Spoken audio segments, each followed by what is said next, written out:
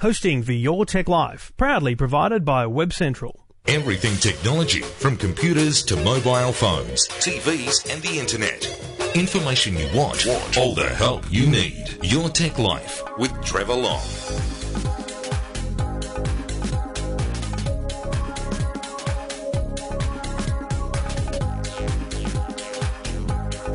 And hello and welcome. Welcome to Your Tech Life. My name's Trevor Long. Each and every week here on Your Tech Life. This is episode number 227. Thanks to the good people at Garmin Satellite Navigation and GPS Technologies. Lots to talk about this week. Some fun things, some interesting things, and some challenging things, I think is the best way to describe it. Brand new phones, lots of new phones, billions and billions and billions of dollars spent. The challenge to me from KFC, which involves technology. The solution to your postal woes, your courier company deliveries could be solved. No more rushing off to the post office or missing a courier with a product called Pac-Man. I'll tell you about that shortly. We'll revisit the flight tracking question. And yes, lots to talk about from what is a huge event in Barcelona. The Mobile World Congress, which is a event where all the big mobile companies go to announce things, talk about things, and Samsung pretty much steal the show, although HTC are doing their best to win a bit of publicity time out of it. But Samsung stealing the show with the announcement of their new phone, which I'll tell you about shortly. But as I say, this is Your Tech Life. You can get in touch about your questions, your comments, your calls. Anytime you like, just get in touch. Just go to the website eftm.com.au or call 1-800-157-157. And you're here thanks to Garmin Satellite Navigation and GPS Technologies on Your Tech Life.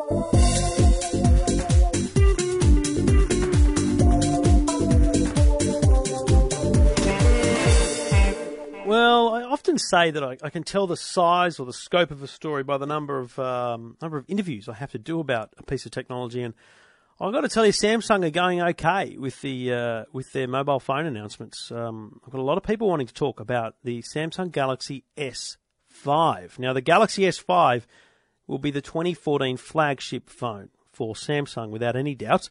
Following on from there wasn't really an S1. Okay, the Samsung Galaxy was a phone, but the S2 was the first one it was this super thin. I've still got one. It's a beautiful phone. It really is. The S3 was this, very new look. The S4 really packed a punch. The S5, it's an evolution, not a revolution. And we say that a lot about technology, but there's a lot in this thing that needs to be respected. And it's going to go very well for Samsung this year, I would suspect. And I think the best way to tell you about the Samsung Galaxy S5 is to compare it to the Galaxy S4. Now, first up, to look at it, it is slightly larger, about 4 to 5 millimeters taller, maybe 3 millimeters wider.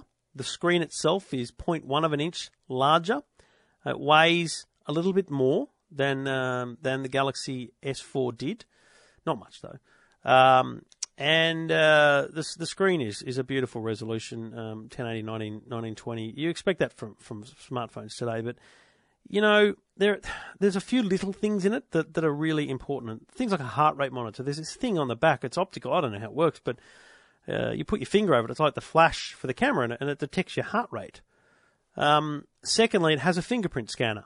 Now, that is a bit of a follow-on, we must say, from Apple. There's no doubt. They're following behind Apple. Apple really kicked that one out of the ballpark. But the fingerprint scanner on the S5, from what I've already read, and I'll wait until I test it myself, certainly not as easy to use as the iPhone. The iPhone, you can kind of put your finger in any way and it works, whereas you've got to slide up on this one. So that might be a bit different if you think about it. But I think the thing that will kick this right over the edge in terms of sales is it's waterproof. Now, it's not the first waterproof smartphone. Don't get me wrong. There's plenty. But Sony can have waterproof smartphones, and they will find a market. And I've had people ask me about the Sony waterproof phones. But when the Samsung Galaxy, when the flagship phone, when one of the top two phones on the market goes waterproof, it really says something about the need to go waterproof. So this is IP67 rated, which is, basically 3 to 5 meters of water for 30 minutes. You can drop it in a bath, no problems. you could get it all dusty and hose it off. You know, it's that kind of water resistant, which is a big deal. I mean, a lot of people do ruin their phones by getting water on them. Now, they have the Samsung Galaxy S4 Active, which was waterproof. So this is basically saying, you know what, it worked, so we're going to run with that. The technology exists. It's probably the one thing that really jumps this device up in terms of being closer to a revolution than an evolution. Once again, the camera is an important feature of these phones. It has a 2.1 front-facing camera and a 16-megapixel rear-facing camera. But they're looking at a lot of kind of impressive software features again that really enhance that.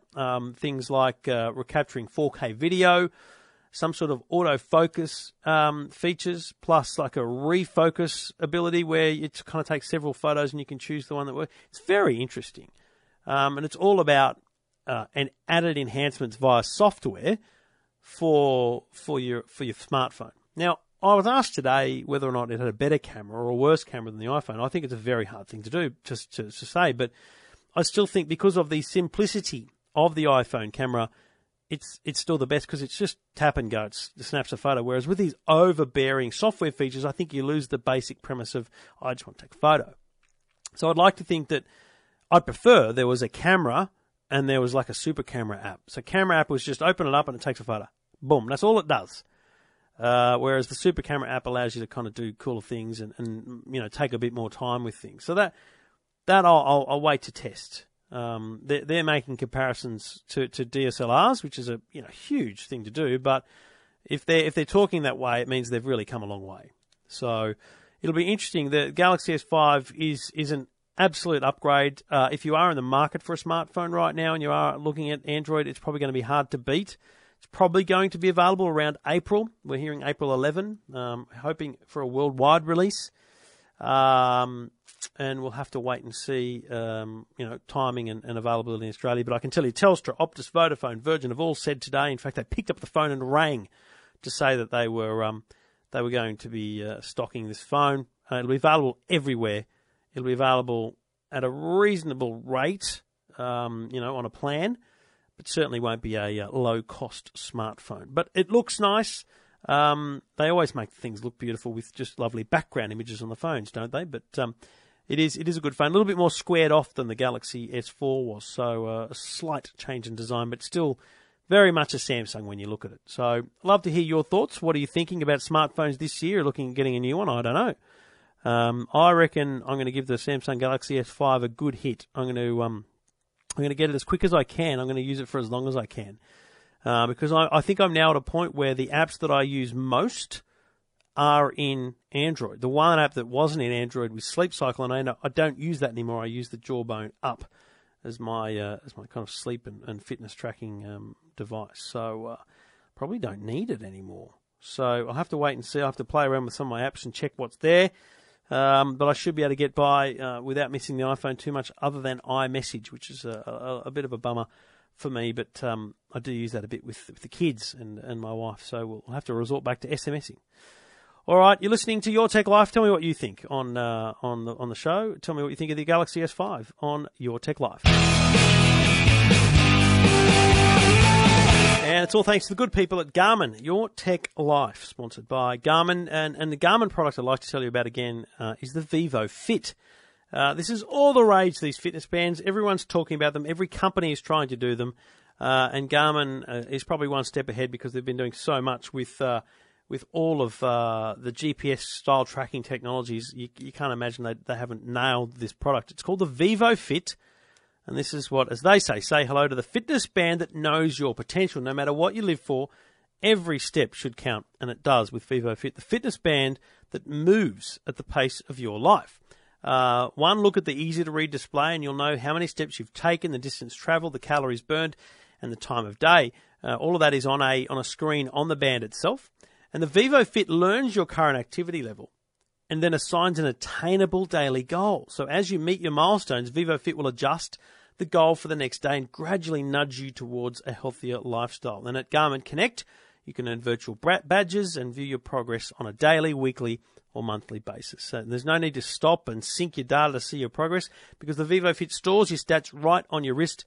And later, with a touch of one button, you can wirelessly sync with Garmin Connect, the free online fitness community. You can learn more about the Garmin VivoFit at the Garmin website, garmin.com.au. It's a beautiful little band, comes in a range of colours, slaps right on your wrist and has a screen right there to tell you everything you're doing and measure your goal as you go.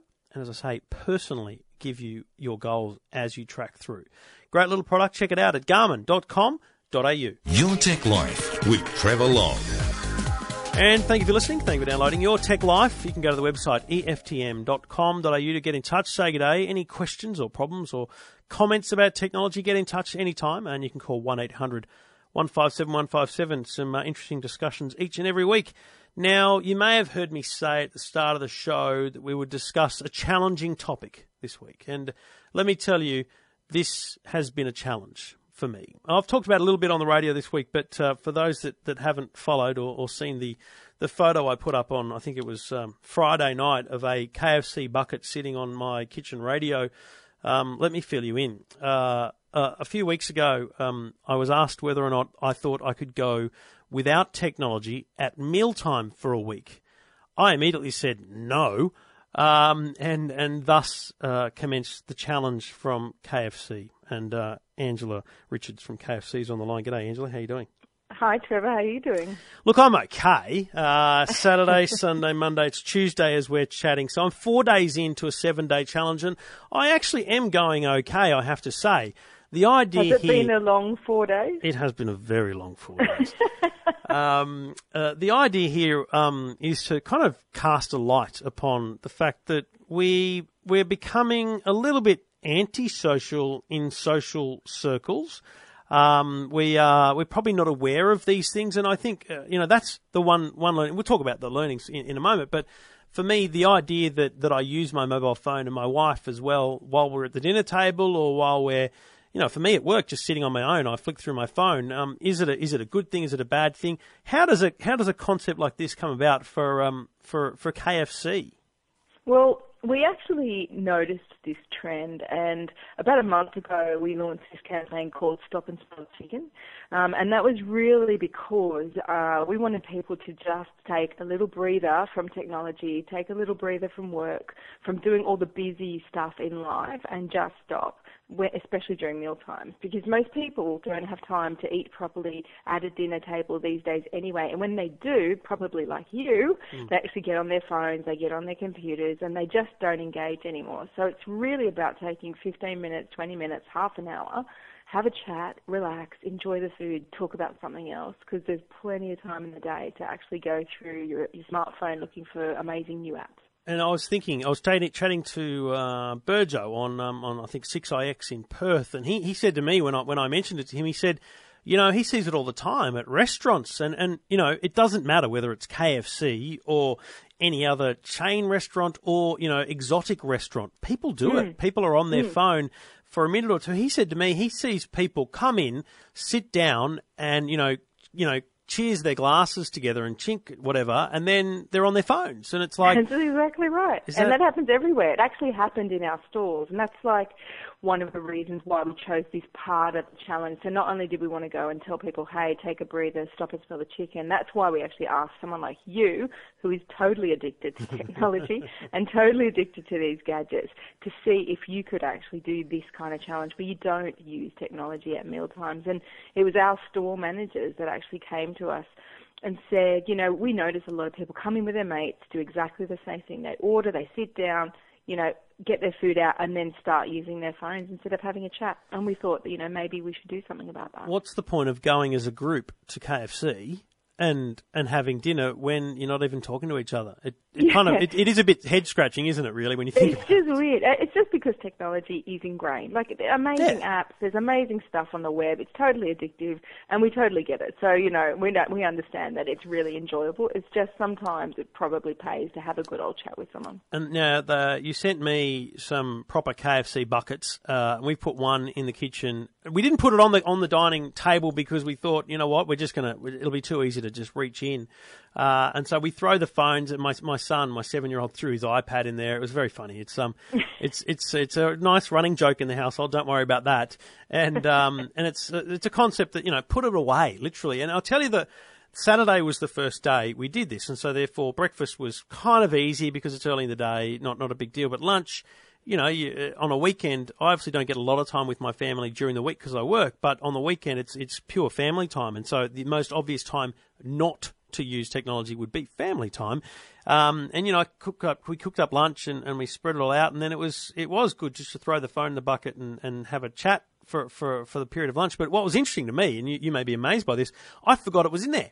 And I went several hours before I went and got it back. And I like that idea. I like the idea of kind of not actually needing to be connected for any period of time, let alone just at mealtime. And I think what you've done is, I think it's the Northmead store in Sydney. You're just putting on the ability for people to grab a bucket themselves and have a mobile collection point where if you're going into the Northmead store, and I think you picked that because there was a bit of lunchtime and nighttime trade in terms of workers and then families, take the opportunity to throw your phone in the bucket and have a chat. Yeah, it's totally liberating, right? Like, it's actually like a holiday. It's like an enforced holiday. It is. So, we've got these, so our Northmead store, as you say, we chose it because we've got lots of tradies during the day. We've got lots of families on nights and weekends. So it's a great store to trial this kind of idea. And obviously it's not compulsory. You don't have to do anything, but every store from today for the next week, every table in the store from today for the next week will have these special stop and smell the chicken buckets. And as you say, you throw your phone in there, eat your food, hopefully don't forget it, and then you just get, a 15-minute break, basically a 20-minute break just to hang out. And as you say, it's actually quite liberating to be able to do that, and so I don't need to do this now. So it's fun. It's a bit of fun. I think the guys in the store are loving it, actually. So we're hearing good reports. You did a bunch of research around this, to try and link the campaign back, and it's quite interesting. Men are more likely than women to check their personal devices over dinner. I guess, I don't know if that surprises me or not, because I like to think that I'm not any worse than my wife, but maybe I am, and maybe that's maybe just you what are. I think it's more indicative, actually, that it's the women who actually get more frustrated. So men do it more, and women get more frustrated, which sort of makes sense, right? You're talking about the mobile phones, or just getting frustrated with their partners now? Because I know that. Probably. It's probably a general frustration, and then we talk about phones. I'll tell you what scared me most, and I mentioned this today. I could not believe that the devices people use at the dinner table on a regular basis. Okay, so smartphone, obvious, number one. But the laptop, number two? Yeah. Who's using a laptop at the dinner table? I know. It's a really clunky. It's like, hello, I'm going to put a screen in front of your face. Yeah, I'm not only going to ignore you, I'm going to put a barrier between us.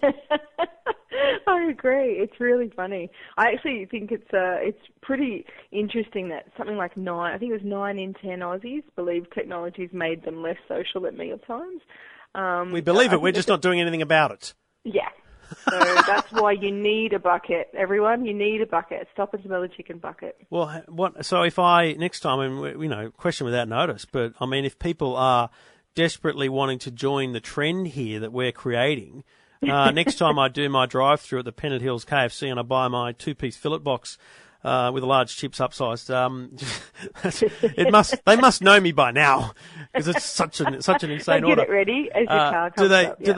Can I ask for a bucket, just a plain bucket without the chicken in it, so I can play this game at home? Can people do that? Will you give me a bucket?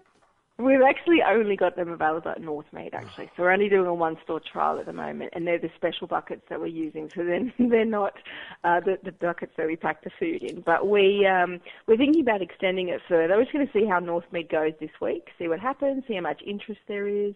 If people take them home as collector's items, that's pretty interesting as well. So we'll see how we go. But definitely going to have some fun with it this week and see where we get to from there. Oh, look, as I said, it hasn't been as challenging as I thought it would be, I'll be honest. I have been off work for 2 days, actually. So tomorrow at lunchtime in the office, will I be able to cope with conversing with my workmates? Maybe. Exactly, your work friends. Your work friends. And I think that it's just a good reminder. I've been interested in the bit of feedback I've had, on social media and things, people saying, oh no, that's a rule in our house. A lot of people have that as a static rule in their home, no phones at the table. Other people, accept that it's just the way it is, and that's the way it's going to work. So, question about whether or not it should be every meal or some meals. In the end, your point is just have the conversation, really, and decide for yourselves what's best for you. Yeah, I think there's probably too many rules in life. So I think it's okay to do what you feel like doing, but I think sometimes mealtime, of all the times, you've got another 23 hours of the day that you can do other stuff in. I think mealtime's probably the time where you can probably just relax and eat and talk, as opposed to do about 17 other things at the same time. All right, well, I'm okay with the meal challenge, but don't challenge me to go without it entirely. I'm telling you, I actually heard some of the radio work that you did today, talking to some of the people on the radio, and it made me laugh that you talked about your wife and you said she was Mrs. Pinterest. And how's she going with the challenge? Well, you know what? She was, and she hates the fact that I said this on TV on the weekend, but she was the first to cave. She was breakfast on Saturday morning, first day. And her excuse was that I had breakfast with the kids and she either slept in or was laid up, but she was having breakfast on her own, so she didn't think that was a problem. And I said, no, sorry, challenge applies whether you're eating on your own or not. So once we got over that little hurdle, she was already trying to bend the rules. Yeah, we were just defining the rules from early on. But she may say what she thinks, but I think we're head to head when it comes to using our phones at the table. I was going to say she's belying those statistics, isn't she? Yeah, she's well, up there with you. she'd like to think that she's definitely one that gets frustrated. But as I say, I'm not sure that's about the mobile phones. But anyway, it's an interesting family challenge. I would encourage anyone to give it a try, even just for a weekend. It's been a great little eye opener for me, and encourage anyone that does have a. I'm happy to admit I've got a problem. I love social media, and it's not because of some crazy thing. It's just I'm a news junkie. I've worked in the media for such a long time. I'm a news junkie, and I feel like I might be missing something. And I get that that's not the case, but when you live in a 24/7 world, it is often hard to disconnect. And so it's good to disconnect, and it's worthwhile giving it a try. And thank you for the challenge, but I've still got a couple of days left. I was going to say, maybe you can thank me after 7 days to see how you go. Yeah, thank you or not, I don't know. All right, Angela, thanks very much for the chat, and good on you. And we'll see how the trial goes at Northmead out at KFC. Brilliant, thanks, Trevor. What would you do with $19 billion? Now, I know not one person received that amount of money, but it doesn't matter. Someone got a lot of money when the app WhatsApp was sold to Facebook last week. $19 billion, $16 billion in bits and pieces, plus another $3 billion in kind of Facebook shares or something. It's unbelievable. It's unbelievable the amount of money that has changed hands for this app. WhatsApp, if you've not heard of it, is a messaging app. It is linked to your mobile phone number, so you can't just put it on an iPod Touch, for example. It has to be on a smartphone, but it's on Windows, BlackBerry, iOS, Android, and you can send text, photo, video, audio messages and location. Drop your PIN on a map and send it to someone, know how far away you are, all within the app. It's very good, and because it's cross-platform, it really is a very global thing. It's a great way to keep in touch no matter what device the other person's on. And if you think about how SMSs in some places still cost a lot of money, and a lot of people still have SMS-based plans that cost money per SMS, WhatsApp is a great alternative to that. But is it worth $19 billion? I would argue no, but we don't know the long game. And all I've started to think is that it's not about the user data, not even about the messaging data, but about the habitual data of users. So what does a particular type of user do? Who do they contact? When do they contact them? What are their habits? What do they talk about?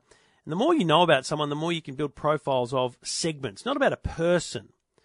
So it's not about Facebook knowing more about me and advertising on Facebook more targeted messages. It's about Facebook knowing that because I'm a 37-year-old male who lives in Sydney and happens to like Formula One and technology, I, like other people in that same similar demographic, may do X, Y, or Z, and therefore be interested in company X, Y, or Z. And the more you can refine that, the more you can target that, the better you know those people, the more valuable that advertising becomes. That's probably what it is, other than it being a kind of defensive play where you stop WhatsApp from becoming so big that it is basically a social network. So it's a very interesting play, and we'll probably never know why they really did it. But it is the biggest technology acquisition in history, and it will be for some time, I would expect. And it makes Instagram look like pocket change to Facebook because it only cost them $1 billion. I mean, YouTube only cost Google $1.2 billion. That was in 2006, so it's 8 years ago, but still, $19 billion for WhatsApp. Do you use WhatsApp? Have you got WhatsApp? What do you think of it? Let me know. I'd love to know what you think. Get in touch. Just go to the website EFTM.com.au, or you can call 1-800-157-157. Your Tech Life with Trevor Long.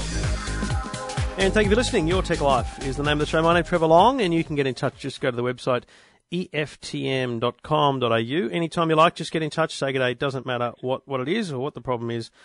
You can get in touch. Let's go back to the phones. Go, Doug. Hi, Trevor. How are you? Good, mate. What can I do for you? Well, from the outset, I'm not an aviation geek or a plane spotter, but I was listening with interest to your podcast last week about the Ethiopian plane hijacking. Oh, yes. It was very interesting. Yeah, and how you were tracking that plane with a website. So yes. I think that website you referred to was flightradar24.com. Yeah, there's a couple of them. I think Flight Radar is where I end up most of the time because I normally forget what it is, but I normally type like Flight Radar into Google, and that's the first one that comes up, Flight Radar 24. It gives you a Google map, and then on the left-hand side, kind of plane information, and you can click on planes and go from there. Pretty cool stuff. It certainly is, yeah. So, the last day or so I've had a quick look at that site, and it's pretty interesting, and it's actually surprising how much info you can actually see about every plane that's whizzing around our heads, from little private Cessna to the big boys with their Airbuses. But, it's all there, isn't it? I haven't looked anything more than the kind of really high commercial stuff. What can you see in terms of, can you see stuff happening out at Bankstown, for example? Well, I'm in Brisbane, but you can definitely see. I was just looking. Is there a regional airport? Like it's not like Archerfield. That's not there anymore, is it? But it is. Yeah, and Archerfield's definitely there. Still runs as a. Can you see little private planes come out of there? I haven't checked that 100%, but I definitely can spot little Cessnas that come up. Yeah, I think right. what it comes down to, from my limited, as I said, I'm not an expert, from my limited researching just in the last day, it shows. As long as it's got a transponder on there, it's showing up, apparently. So, and I think that transponder is the thing that got us going on the Ethiopian Airlines thing, because that was the thing that did that Squawk 7500 thing, which got people happening. But I guess, if you've just got your own private plane, you might not run a transponder, or there might not be a requirement to, unless you're running commercially or something like that. Because I'm scrolled in here on Bankstown, which is kind of Sydney's regional airport, if you want to call it that, like a small plane airport, and I don't see anything. And you also don't see military aircraft, obviously. No, that's probably a given. Yeah. but that Squawk actually interested me as well. So I had a quick look at that and on Wikipedia of all places. But it's surprising what's actually on there and all the history and whatever about Squawk. And it actually lists off all the codes. So the one you mentioned last week, the 7500, that is actually comes up as hijacked. Plane is being hijacked. So that's interesting. But the other one you don't want to see is the 7700, because that's an emergency. So if that's on your plane, jump. Yeah, and I think what happens in this, and as I said to you, kind of all it took was a real av geek to kind of spot it. And you and I might not be monitoring it all the time, but we know now where to go. But you can imagine this data is available. It's happening there in real time, and I'm sure that absolutely, it's just awesome to watch. I'm looking at right now, an A380's just landed at Sydney Airport, Emirates, and I feel like I watched it land just then. But with the data that's available, I'm wondering and I'm imagining that true aviation geeks probably have a server set up that's constantly polling and looking at all of the Squawk codes, so that then, as ambulance chasing as this sounds, so that whenever they see a Squawk code that is, as you say, either emergency or hijack or whatever, they literally get an alert themselves. They know where to go to look, and they're basically following a news story as it happens, and they get it before it even happens, in a sense. It's public information. Exactly. There's, on the Flight Radar 24, there's a thing about their information, so it does tell you what they do and don't track and how they track. So that's interesting to read as well. And have you tried it on? Have you got a smartphone? Well, that was the next question. Was have you when I type in Flight Tracker on iTunes, there's a lot of different ones come up. So the question was, have you tried any others on the smartphones apps? So I've got the one from that very website we're talking about, Flight Radar 24. I have that app on my phone. As I said, not because of any other reason, that it's just the one that comes to mind. So when I type flight on my search on my phone, I get Flight Radar 24.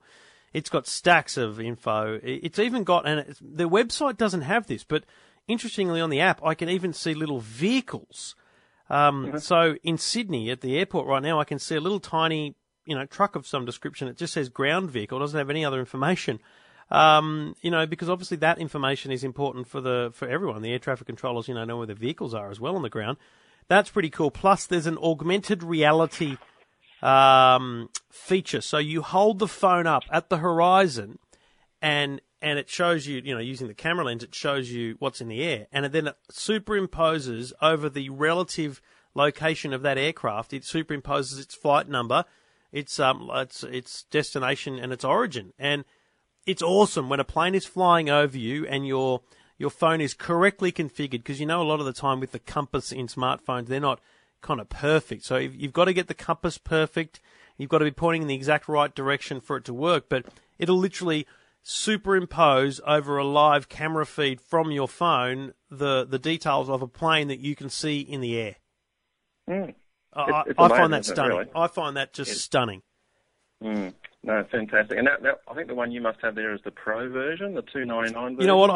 I did pay for it, because in the end I used it. I used it that much that I thought, why not? The other one I've got is called. I'm just going to look it up here. I'm pretty sure it's called Plane Finder. Now, this one in my search doesn't come up as Plane Finder. It just says PFAR. But this one is the pure augmented reality version. It's called Plane Finder AR. The logo is a black square with a white plane in it and the initials AR. And this one doesn't do the basic mapping. It just has like a radar on the screen with like blips where the planes are. And then, as I say, you calibrate the compass, and it then shows you in augmented reality. When you hold your phone up, it shows you where the planes are. So I can point my phone around in the air, and even though I'm inside right now, obviously I can't see the plane, but I can see where the plane is in the sky. And I've used this with my kids. I've said, look over there. There's about to be a big Qantas plane come, and a couple of seconds later, bingo, there it comes. I think my kids, all my family picked me up at the airport when I was coming back from the States, and we went to McDonald's down the road from the airport and had breakfast, and I was able to, because you can't see the airport from McDonald's, you can just see the kind of the end of the runway that goes out into the ocean or into Botany Bay. I was able to tell them when planes were landing, so they could look up and look out the window at the right time. I mean, it's very cool stuff. It is.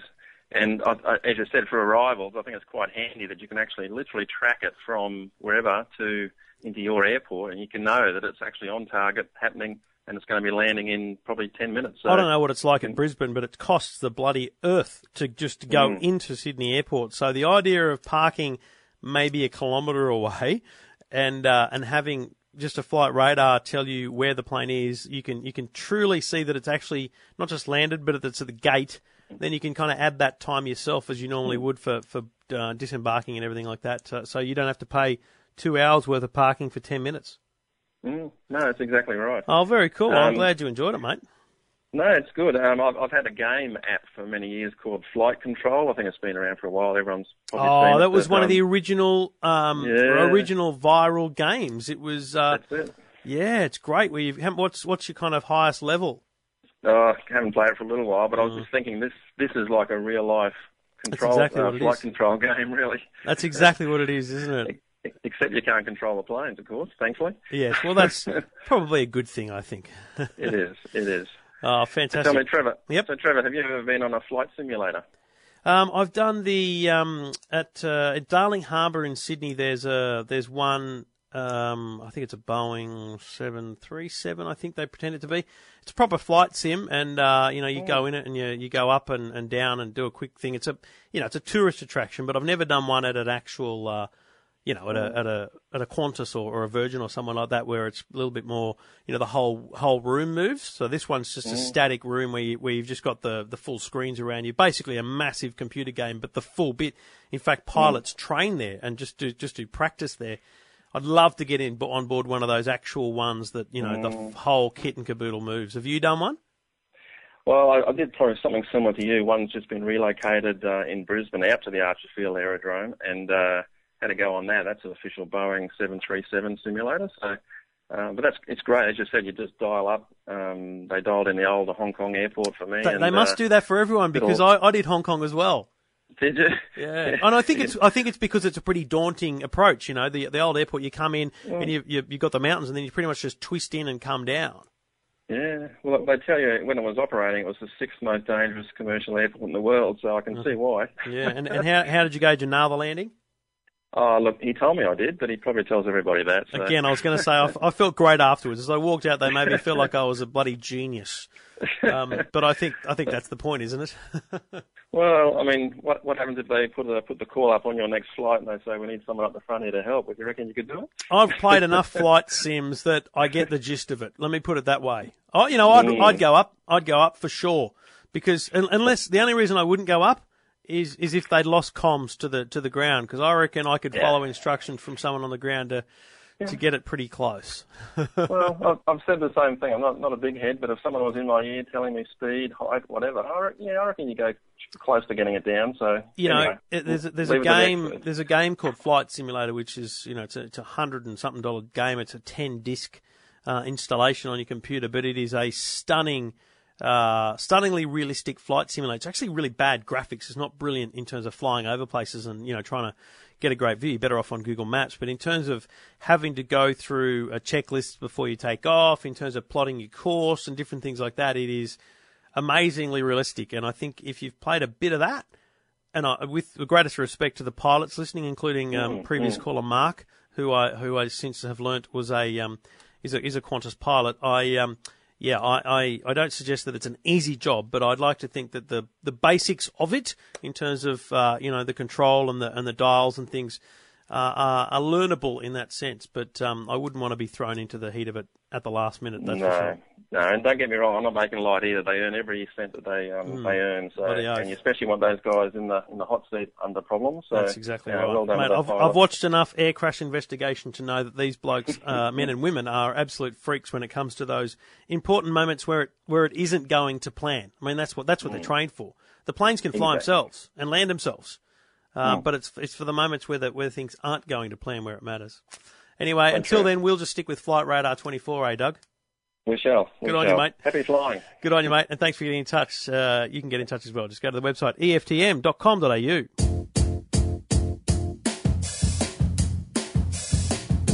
It might sound crazy what I'm about to say, but Trevor Long's the world's best techie. He's the kind of guy we picked on at school, and it wasn't fair, but he don't care. He's cool today. Call him techie. Trevor Long is such a nerd. Check him out if you need the proof. Call him techie. Trevor Long knows all gadgets, even though he's just a goose. Call him techie. Trevor Long's just a norm. He's the only nerd guy for you. Call him techie. Trevor Long has got something wrong. Being cool, he don't have a clue. Yes, you're listening to Your Tech Life. My name is Trevor Long. Thank you very much for listening. Thank you for downloading. Now, I mentioned the Samsung Galaxy S5 launch at the Mobile World Congress in Barcelona. Well, it's a tough one when it comes to getting publicity out of those events, because someone always steals the show, and when a company the size and the weight of Samsung chooses to release their flagship phone, it's hard for anyone else to get a look in. Now, obviously, on the big tech sites, you'll read about all the different stuff, but, for example, I have several radio spots across the country each and every week, and I normally get 2 or 3 topics to talk about at most. And I won't talk about 3 phones back to back. It's just silly. Not everyone's interested in phones, so I have to pick one. And you'll pick the biggest. So it's hard. And that's where someone like Sony misses out. And I've got to tell you, they are the sleeper, because they make some cracking good phones. And they've released or announced the Xperia Z2, which is a follow-up to the Xperia Z and Z1. 5.2-inch full high-definition display. Fantastic camera, as you would expect from Sony, who know more about cameras than most. Waterproof. This was the original waterproof, the Z series phone. So the Z2 is waterproof. So it goes head-to-head with the Samsung Galaxy S4 there. Slightly bigger screen. A much squarer design. A beautiful, beautiful resolution display. It is, almost everything you'd want in a smartphone. Doesn't have fingerprint scanner, but I'm not sure that's really a selling point yet for phones. So, is it a case that we are so won over by marketing and word of mouth and different things like this that it's hard for a new player like Sony to crack the market on smartphones? I wonder. Because let's say we wiped the slate clean, and let's say this one comes out in March, the Galaxy S5 comes out in April. In fact, let's talk September. Let's say Apple's even got a new phone out. If every single person who bought a smartphone or got one on contract took the time to research, put them side by side, feel them in their hand, look at the screen, do all these different things, would they all choose the iPhone and the Samsung Galaxy S5? I wonder. I think, even on looks alone, the Sony phone is probably top 3. But then when you throw the HTC One or the new one in the mix as well, which will be announced in March, you've got 4 cracking good phones. And there's others too. There really are. I think it's very hard to buy a bad smartphone in the mid to premium range. It's very easy to buy a bad smartphone at the low range because there's cheap phones. There's always going to be cheap phones. But Sony do a lot with their PlayStation Mobile, the Walkman technology. They're bringing everything into their phones. So it's got a lot to offer. They've also then expanded that out to the Z2 tablet, which is, again, waterproof. It's got great features. They've also got another phone they've called the M2, which is slightly different. I don't think it's waterproof, but it's got a dual SIM card variant. So there's a lot of different things about these phones, but just focus yourself on the Z2. You may be well impressed by this device. And finally, surprise, surprise, not really, Sony have released or announced a fitness tracking smart band. So they're called the Smart Band SRWR10. Which doesn't appear to have a screen on it. It's just a tracking device, very much Jawbone Up-like. It can also control functions of your Sony smartphone, like maybe the music playback and stuff like that. So an interesting little mid-range between the old crazy smartwatch world that's been created by Samsung and others, and Huawei's there now, LG have these devices with screens. Lots going on in this space. I worry about data. It's going to be my big worry, because if you get stuck in one ecosystem for data for your whole life, then you are literally stuck in that ecosystem. So I want to see where the data can be exported, to and from each ecosystem of fitness trackers. So we'll have to wait and see. But anyway, the Sony range of smartphones, tablets, and things are well documented, and you should check them out. Sony Xperia Z2 could be a sleeper this year in the smartphone race. Talking technology without the jargon. Your Tech Life with Trevor Long. Well, I don't know about you, but parcel deliveries at my home are escalating, and I can even exclude all of the cool stuff that I get sent because of my job. I'm talking just, the online purchases myself or my wife make, presents and things that arrive in the mail that are, a little bit bigger than the old mailbox out the front, and time's not on our side anymore. There's rarely someone home to meet the guy that rocks up in a van, and I was actually standing at the front of my house earlier today, saying goodbye to my mother who'd come to visit, and a parcel van pulled up over the road. Only knew the neighbourhood, so I don't really know the neighbour. He pulled up, he knocked on the door, he waited, he left, and the bloke over the road is going to have to wait now until the little ticket in his mailbox lets him go and visit the post office when he's not at work, and all those different things that mean you're probably missing out on parcels more often than not. And there's a few solutions coming to this area, and I find it a very interesting space. Australia Post have some solutions, but what about the solutions that you can put in at your very own home? And one solution is Pac-Man. Not the game, P-A-K-M-A-N, Pac-Man. And the boss of this very cool idea, Mark Thamer, is on the line. G'day, mate. How you doing? G'day, Trevor. How you going? And I'm really well. This is a very interesting idea. Now, I'm yet to fully equate to whether or not it is for everyone or whether it's for certain people who do maybe more ordering than not. But just tell us about the principles of your idea, which are essentially to bring a bigger post box to your home, whether it's wall-mounted or sitting out the front, an area where parcel deliveries can be made securely to your home. Yeah, that's exactly right, Trevor. Pac-Man's a secure parcel delivery box really designed for residential homes. And as you touched on in your introduction, the reality is that online deliveries and deliveries to people's homes are going on the back of online shopping. But the reality is that many of us are busy working. We're just not home to receive deliveries. And I think there's a fantastic anticipation often when you make a purchase online.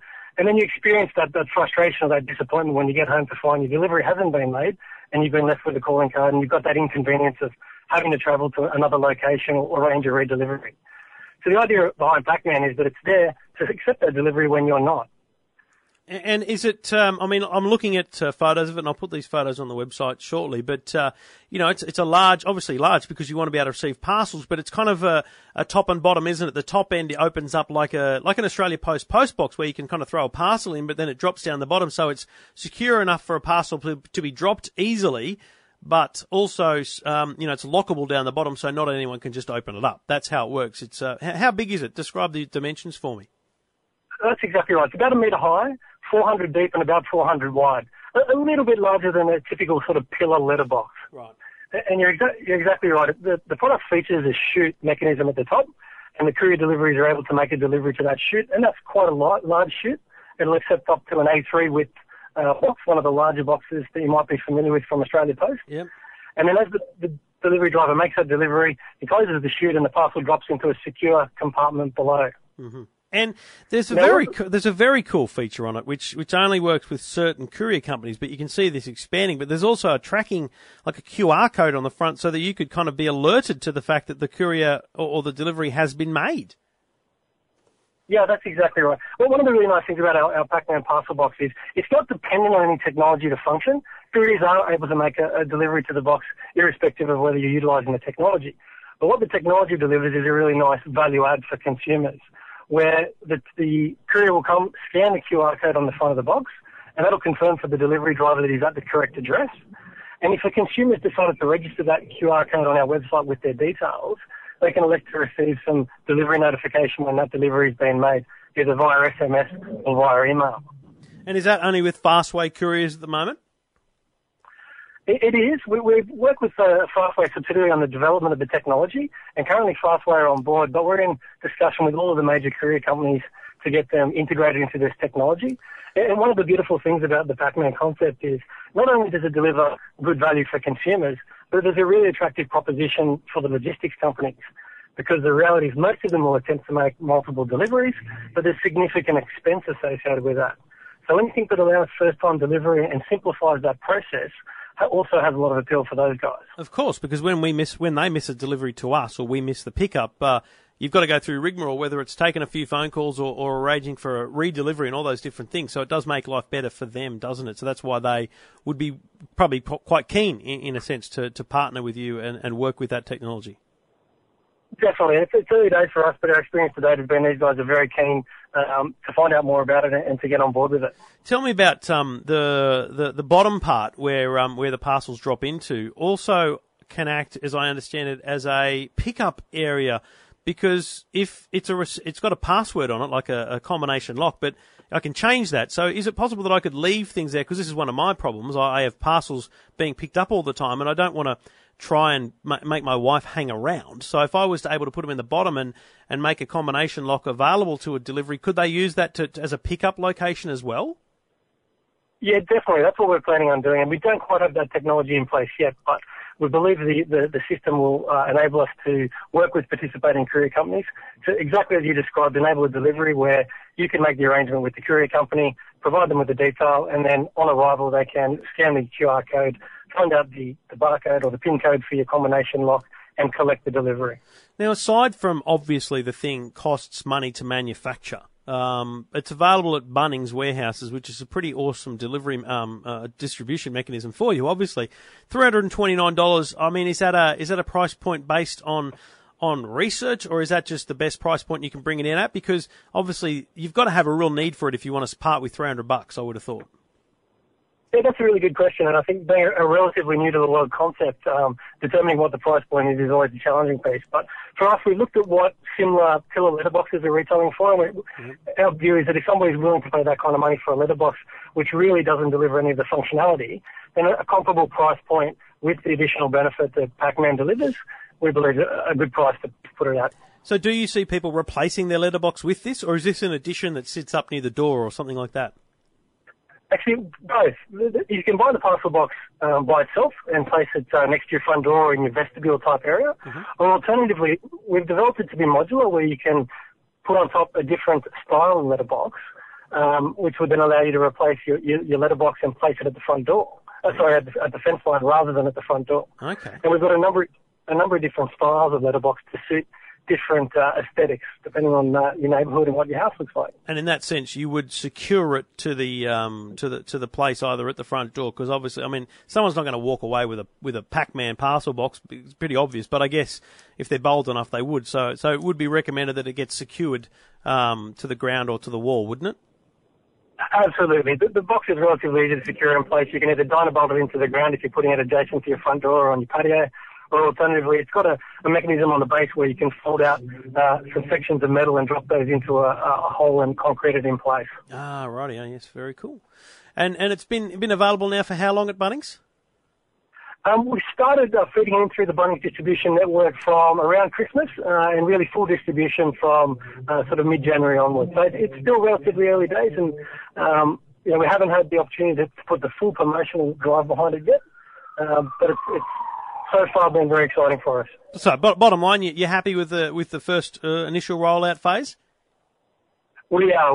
Like I say, we've got pretty much full distribution, so it's available at Bunnings nationally at the moment. And we're looking at kicking off some advertising campaign from the back end of March. Fantastic. And it's Pac-Man, Pakman, and I've got some pictures and things I'll put up on the website this week. But, mate, it is a great concept. I think it's probably the challenge is getting people to realise how often they receive parcels, and I think it wouldn't be hard to convince my wife, although I'll be honest with you, I think aesthetically would be my challenge with my wife, convincing her that she wanted that thing, a box sitting at the front door or out on the fence line. But knowing how often she pops up to the local post office, pretty much on my behalf, that may be the thing that gets her over the line, I think. Yeah, definitely. And look, that's one of the things we're also working on, is evolving the line to develop some different sizes, some different styles and different looks, just to make sure that it really does appeal to a broad range of consumers. It's a great idea, mate. Good luck with it, and thanks very much for the chat. Thanks, Trevor. Appreciate your time.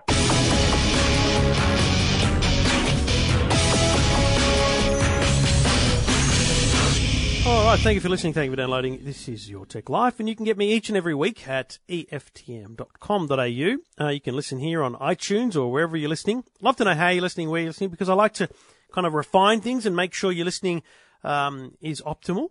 If you're listening on the Omni app, also very keen to hear that, although I don't publish this very part of the show on Omni app, interestingly. So you can't hear this if listening on Omni app. There you go. That was pretty useless. But that's okay. That's fine. You can get in touch. Tell me how useless that was by me saying that. You can tweet me at Trevor Long. You can Facebook me, facebook.com/Trevor Long, all those different things. You can hear me on the radio each and every week across the country in different places. If you don't know where to find me, or you want to know if I'm in your area, send me an email. Tell me where you are, and I'll tell you whether I'm in your area. It's as easy as that. Thank you for listening. Thank you for downloading Your Tech Life on EFTM.com.au. Talking technology without the jargon. Your Tech Life with Trevor Long.